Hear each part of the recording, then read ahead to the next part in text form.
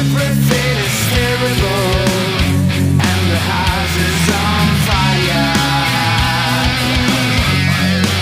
You just listen to my bacon and Curtis Newell. Are we done yet? Hello and welcome to another episode of the Dumb and Dumbest Podcast, a music industry podcast where everything is terrible, the house is on fire, and I am extremely tired. I'm Matt Bacon here with my beautiful co-host, Keith of Ghost Cult Mag. What's up? And our lovely guest, a very dear friend of mine, Curran Reynolds of The Chain. Hey, Matt and Keith. Thanks for having me. Curran, how are you today? What's going on? I'm doing great. I'm wrapping up a week of work.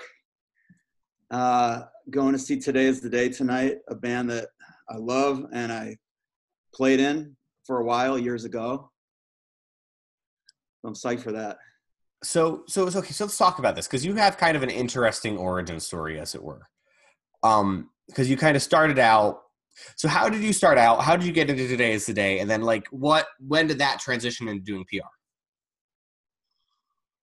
I was a Today Is the Day fan as a kid, as a teenager. They were really one of my favorite bands, and I got to see them live going back to like maybe 96, Wow, okay. 97. First time I saw the band live was at Coney Island High on St. Mark's. And I think I was at that show. oh, hell yeah. It was Unsane and Today Is the Day. Yep, I was definitely there, and I lost Amazing. my fucking shit. So we were in the same room, Keith. I know, probably many times, dude. That's wild. Yeah, so that was my first time seeing the band, and had been a fan for maybe a year before that, and just really connected with the whole thing. But yeah, like it was maybe 10 years after that, and I was already a publicist. Maybe like 2006 is when I reached out to Steve as a publicist, and I was like, hey, do you want PR help? And it happened that he did. He was kind of trying to refigure things and relaunch his band in the best way possible at that time. So it was really good timing. And we met up and we hit it off. And so like overnight, basically, I was the publicist for this guy who I had idolized as a musician for so long. A few years after that, we had a relationship. We were working together. 2010, he needed a drummer, and he invited me to join the band as a drummer. So that happened 2010, I think, and I did it for 3 years. I made one record with him, Pain is a Warning. We recorded with Kurt Ballou. I did a couple U.S. tours, European tour, back to Europe to play festivals. So we did a lot of cool stuff within 3 years. And then it just kind of ran its course. There's other things that I wanted to prioritize, and making my own music, not as a drummer in someone else's band, but doing my own personal thing, which I started to do. And whatever, just different life stuff. So it kind of ran its course. But he is, to this day, somebody I really look up to as a musician, and just more generally as a person, somebody who is just so independent and doing things his own way. Very well said. And so how did you get involved in PR? I could talk for so long on this, and I don't want to bore you guys, so I'm going to try and make it concise. But basically, like, just being really, really passionate about rock music from the time I was like 9 or 10, and just obsessing about bands, starting with like whatever synth pop was on MTV in the 80s and shit I was hearing on the playground. And it just went from there. Started playing drums at age 10. My mom was super, super supportive. Everybody in my family, so supportive. You're the first drummer we've had on the show whose parents have been stoked he played drums. Yeah, it's insane looking back on it, because like me and my mom and my sister lived in a little house, and my drums were in my room, and they encouraged me to just bang my drums. Like in that sense, I was very spoiled. Like I can't even believe, looking back on it, that they put up with that. Yeah, so I mean that's where I come from, is just being so passionate about music, and from such a young age, just obsessing. And I think also we lived out in the woods in Maine. My dad lived in a small town in the middle of nowhere in Kansas. I think something about being in those remote places might have fueled the whole thing, in terms of just obsessing about bands and fantasizing about, you know, how could I be part of this? What could I do in the future? There might be something there about living out in the country and how that might relate to that kind of obsession. Anyway, so that's how I got started. Basically, my first industry job of any kind, I came to New York City to go to college, and I went to Matador Records and got an internship there. They put me in their press department. I didn't even know what that meant. I was like, yeah, well, whatever.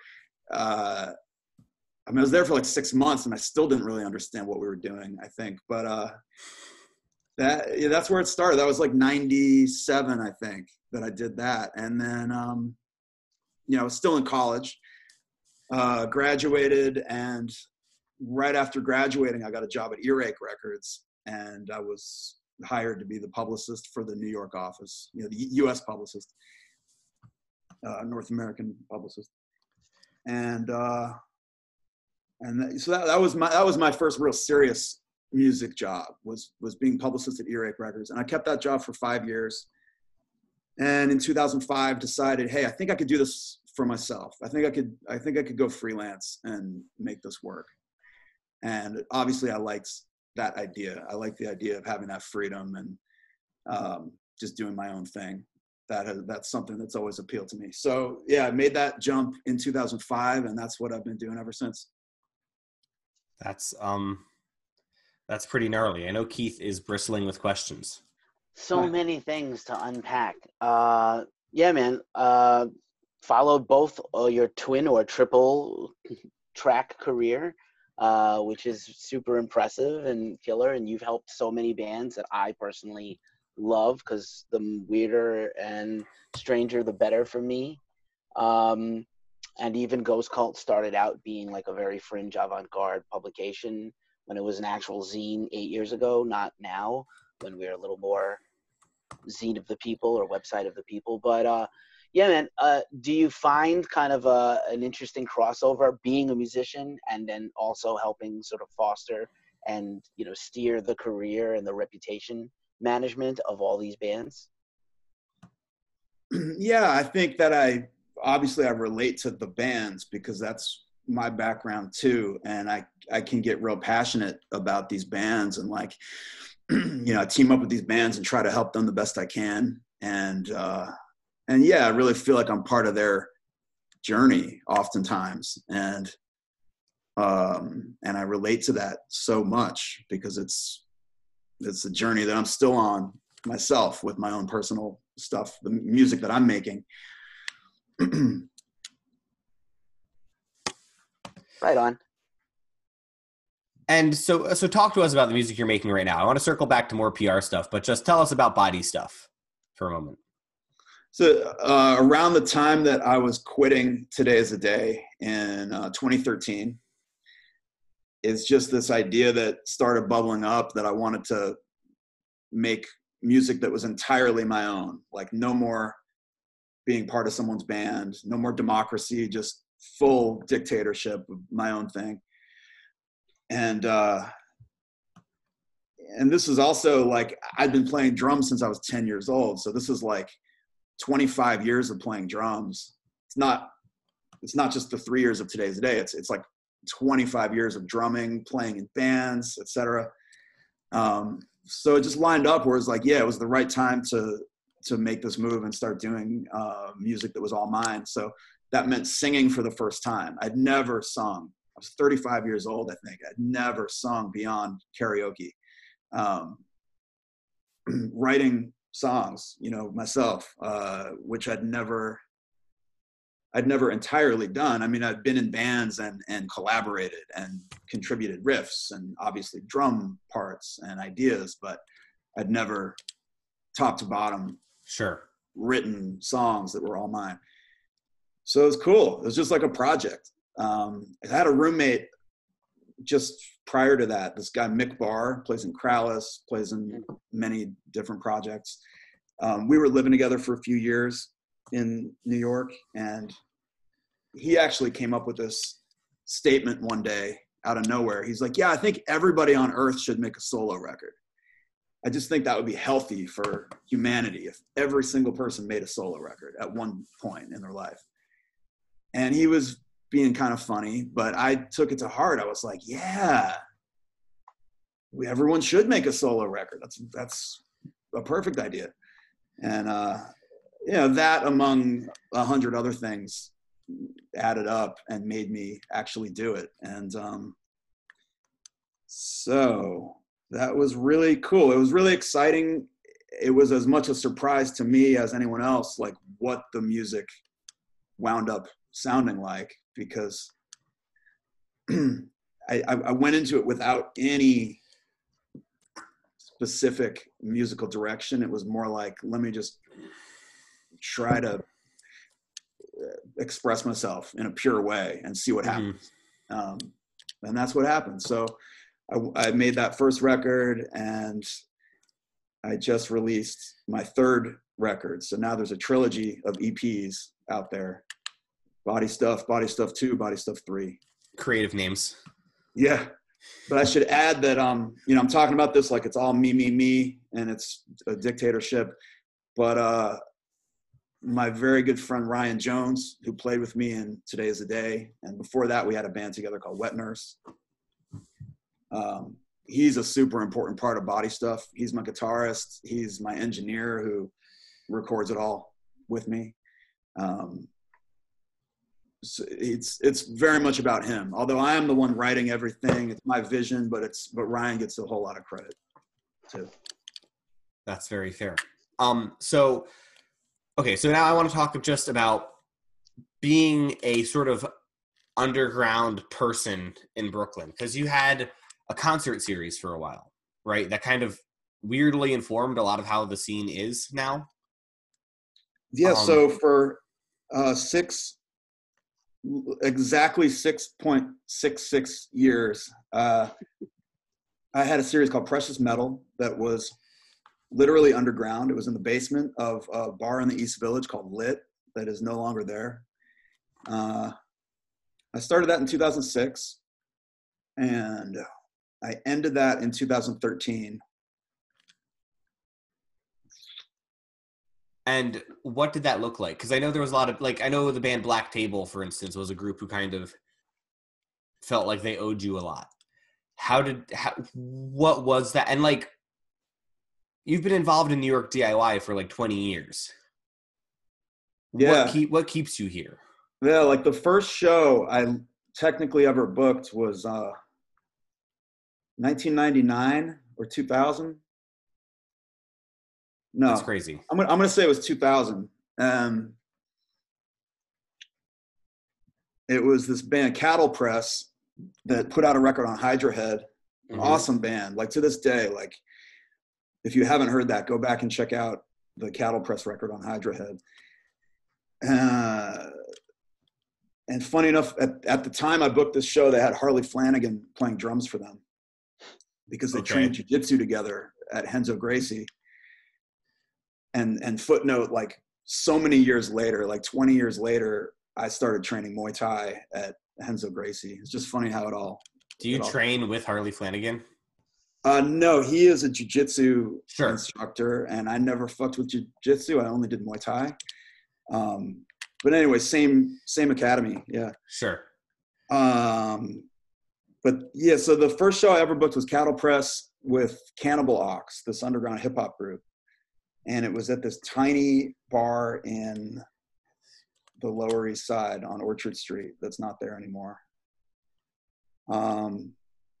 So I booked shows like sporadically here and there, and I was in my own band called Wet Nurse, and to a large extent, no one was doing us any favors. So I wound up being the one to book shows for us and trying to make stuff happen. But yeah, the series called Precious Metal, that started in 2006, and that was a weekly series. So every single Monday I was booking a show. Oh, wow. It was crazy. Like after 6.66 years, it was over 300 shows every Monday. That was super cool. Like, you know, by the end of it, I'd had enough, but for a while there, it was definitely a cool thing. And I think it built, you know, over time, it built up into something where people here in New York in the community felt like it was a meeting place, and you know, people were meeting each other, connecting. It was really something. But like what St. Vitus is now, I mean, they're doing great. St. Vitus does a great thing, and they have fully eclipsed anything I ever did, and I give them all the credit in the world. And Acheron before them, or around the same time, I guess, Acheron started up, and that was a great thing as well. So I think it felt like in 2006, when I started the thing, there was not much sense of community, and Sure. or it was there, but it wasn't so tangible. But by the end of it, you know, with St. Vitus, Acheron, all this other stuff, and social media in general, I think helping in different ways. Yeah, it did feel like it was a very different situation in the city by the end of that time. I definitely feel like Vitus, Curran, is the spiritual successor to Wetlands Preserve. I don't know if you go back that far. I do. Yes, I do go back to Wetlands. Awesome. Yeah, Wetlands was like a place where you could see Candiria when they were working out their first EP, but also see John Zorn. Like, yeah. Within like a day of each other. So it was a magical place. And then they kind of sold it and it became a dance club. But which they also had kind of weird dancey nights there too. But I feel like Vitus is that spiritual successor. You have to be particularly vested and old. I think it's before Matt's time in New York. But yeah, man, that's amazingly deep. I have a question, which is really kind of also, again, I'm just fascinated by this like Venn diagram of your career. So, you know, you have worked with some major artists, and you've worked with, you know, especially, like I said, curating and cultivating underground artists.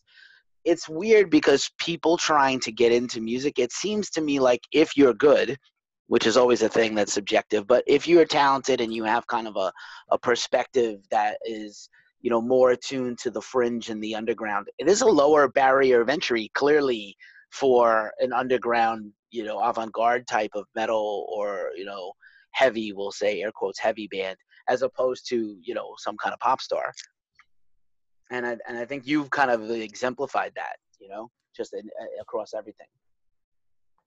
Hell yeah. Thank you. And you speak about Wetlands, just going back to that, I'm sure that we were at some of the same shows, Keith. I know we probably were. I was out every day of the week that wasn't a Keefy band day. I was at a show because that was me. I was that guy until I moved away from here in 2005.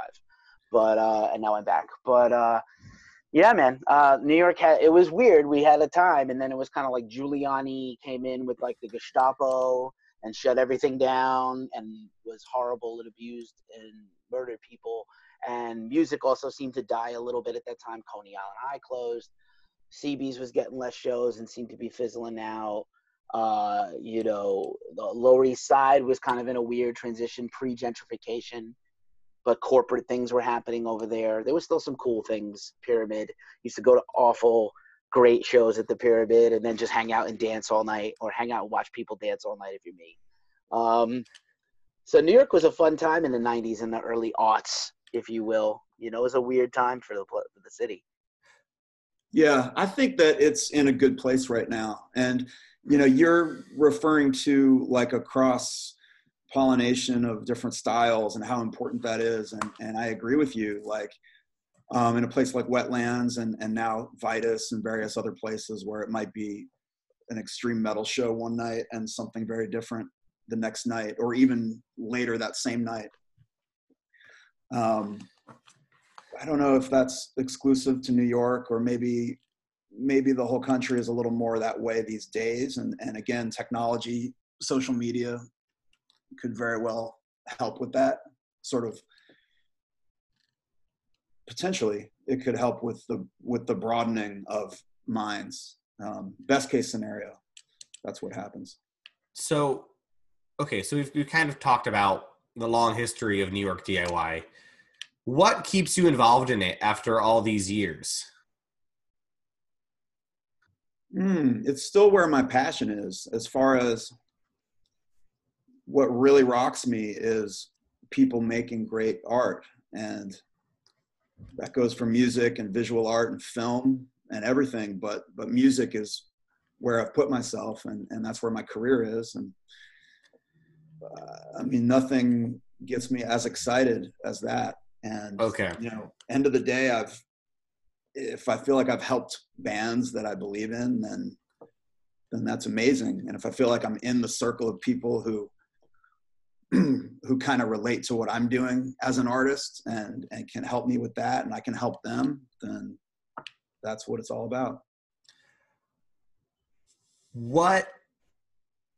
So what makes you believe in a band? Well, that's a great question. I mean, there's just personal taste, right? It's completely Sure. subjective, right? Of like what rocks me versus what rocks you. As a publicist, I do have to think about business a little bit. Like, is this a band that is press worthy? Like, I might love it personally. In addition to that, is it a band that there's something to write about? Of course, I have to consider that. I have to consider, like, what can I truly tangibly deliver for this band? And it's case by case, What do you mean when you say sometimes there's a band who doesn't have anything to write about? Like I'm just trying to understand for the listener who is, primarily people in unsigned bands, like what makes a band compelling to write about, I guess is my question. And you guys as journalists definitely have knowledge of this. I mean, you can answer this better than me, but as publicists from my side of the fence, there's got to be a story. There's got to be something compelling. Music has to rock me personally, because end of the day, I don't want to be out there like hyping up a band I don't personally like, because it just doesn't feel good. So that has to be there. But also I want there to be a story that you guys on the journalist side can write about, something compelling for people to read. And partly that's me getting creative. Like, maybe the band doesn't even know their own story. So maybe it's up to me to work with them and figure out what is going on here. Like, what is the story here? Let's figure this out. What is there to write about? I do a lot of that kind of creative work with bands that I work with. And visuals these days, so important. It's always been important, but like even more than ever, we're in such a visually driven era. And a lot of bands have no idea about that, and they need consulting. They need help with image, photos, branding, all of that. So important. So, okay, so like you're crafting a band story. What does that, like so a band comes to you and is like, we put out this record and we're from Baltimore. We put out this record. Help. Yeah. How are you crafting their story? Yeah, I'm asking them a lot of questions from Okay. day one. I'm asking the band a lot of questions. And from that info that I get back from them, I'm figuring out what the angles are and then working with them. It's collaborative. I'm never gonna go out there and rep a band. I'm never gonna pitch a band in a way that the band doesn't like. It's always Sure. collaborative. Like, yeah, what do we have going on here? Let's figure it out together, Mm-hmm. But yeah, I ask a lot of questions. I basically interview them just for my own reference when we start. That's how things start. What kind of questions are you asking? Those are my secrets, Matt. Oh, okay. I'm sorry. I didn't realize we fucking came You gotta across the pay for that. Vatican. You Oh, got to pay for Jesus. that. Okay. Wow. It's like Skull and Bones. You got to know the secret handshake to get the story. Oh God. I mean, you know, I am definitely guilty of waggling my secrets in front of Keith. So Hey, I know want to this. say on that note, though, in all seriousness, you guys are really candid, and it's really cool what you guys are doing on this podcast. That's I've been very kind listening of you to say. past episodes. Just being so transparent about things and creating this sort of place where there's a real conversation about music industry stuff, and there's no ego. I don't detect any ego. It's just like, hey, let's create a community and let's talk about these issues. So you guys, and also Curtis, Curtis I don't know personally, but just from listening to the podcast, I give him credit too. Super cool. 100%. I really appreciate you saying that, just considering I've been a fan of your work since I was in like high school. Hell yeah. That's really Thanks, man. kind. I think it's also probably some kind of undiagnosed mental illness on some of the parts of the hosts here. I'm not going to say which ones. Maybe Thanks. me. Thanks, And Keith. I just said maybe me. And I have no filter. And I'm, like I think Curtis, Matt, and I. One thing I will say is that I think by sharing our foibles sometimes, our hope is that other people will not just learn from us and share the stuff we know, but I think that's how everybody should be in the business. And this kind of spurs a thing in me. You are gladly not part of this, but I feel like there's a PR Illuminati, and maybe it's outside of the underground and it's more in the commercial area. But I think there's kind of like a PR elite that definitely, you have always been very approachable to journalists for whatever site that I wrote for before I owned Ghost Cult or worked for Ghost Cult. There have been many sites before, and you were always very eager and approachable. Like, hey, what can we do together? Is there something I can do with you? Can you help support my artists? But it also seems to be kind of a civil war between some publicists and journos, and I recognize that some journos are garbage and not good, and we call them out sometimes on here, probably to Matt and Curtis's terror. I'm very frank about that shit, about who sucks and who doesn't at their jobs. But what do you feel? Is that a real take? Am I just perceiving that wrong? Do you think that's reality? In terms of some publicists not being cool and open and willing to work with you or with certain Yeah, or maybe it's just a lot of journos are bad, or there's just a dip in quality of writers, and so just journalists feel like publicists feel like I'm too busy for this nonsense. If you're not high quality, I can't fuck with you. Yeah, no, I mean, I cannot speak for anyone else, so I don't really know how they're operating, to be honest. But I do think that a lot of people in the music industry are overworked. If I want to give them benefit of the doubt, like, people just take on too much work, and so conversations fall by the wayside, and people are not communicating in a good way. But I got to say, I get that from the journalist side too. From where I sit, it sucks if someone doesn't get back to you or doesn't want to work with you. That's terrible. So I don't know. It goes both ways. I just don't really know how other publicists operate for the most part. So I don't know if I can answer your question fully. No, fair enough. So what I wanted to get into as we're starting to run low on time is the chain sort of has a unique setup because it's you and two other guys. Can you sort of outline that for people who might be curious about how to understand it? Yeah. So the most recent part of my story you were asking earlier. Yeah. I said in 2005 I went freelance, and I've been freelance ever since. But another very cool part of that story is in 2016 I teamed up with two guys, and together we created a company called The Chain. And it's myself and Justin Pearson, who's the founder of 31G Records. He plays in The Locust and Dead Cross, Head Wound City, Retox, a bunch of bands. And then Brandon Gallagher, who used to be in Old Wounds. Now he's in the band called Course, and he has a project called Trace Amount.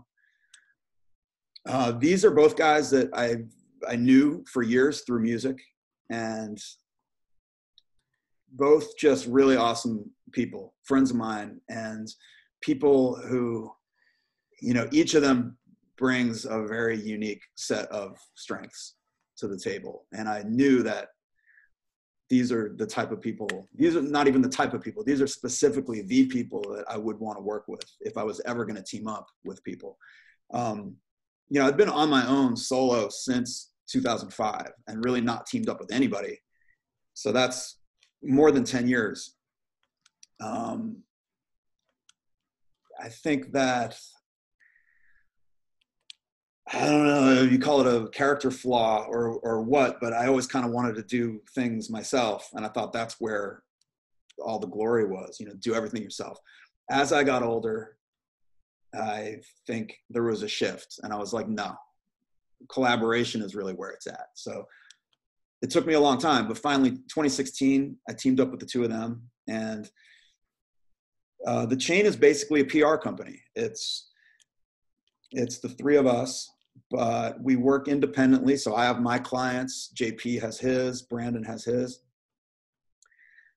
but together we created this brand, The Chain. We share ideas, we share contacts, whatever we can do to help each other. It's just basically a handshake agreement between the three of us. We're going to do this thing together. And sometimes teaming up on a project, you know, JP and I have directly teamed up on one campaign. That has happened in the past. But for the most part, we've each got our own things going on, but it's more like behind the scenes, we have this network, we have this support system where we're helping each other out. Sure. That's a really cool, really unique model. Yeah, I think that it is very much to do with the personalities. It's not something that would work with just anyone, but the three of us, it just makes a lot of sense. There's so much trust between us. Like, it's never a question of trust at all. And we have it works out. It's just down to the personalities, I think. And we all come from music. Like, we have this thing in common where we've all toured the country, toured the world. You know, JP perhaps definitely even more than Brandon and I. He's been like on tour for 25 years. But we have this shared background of sorts and this understanding. So we're coming at things from a similar place, I think. That's very cool. Keith, as we wrap up, do you have any more final questions?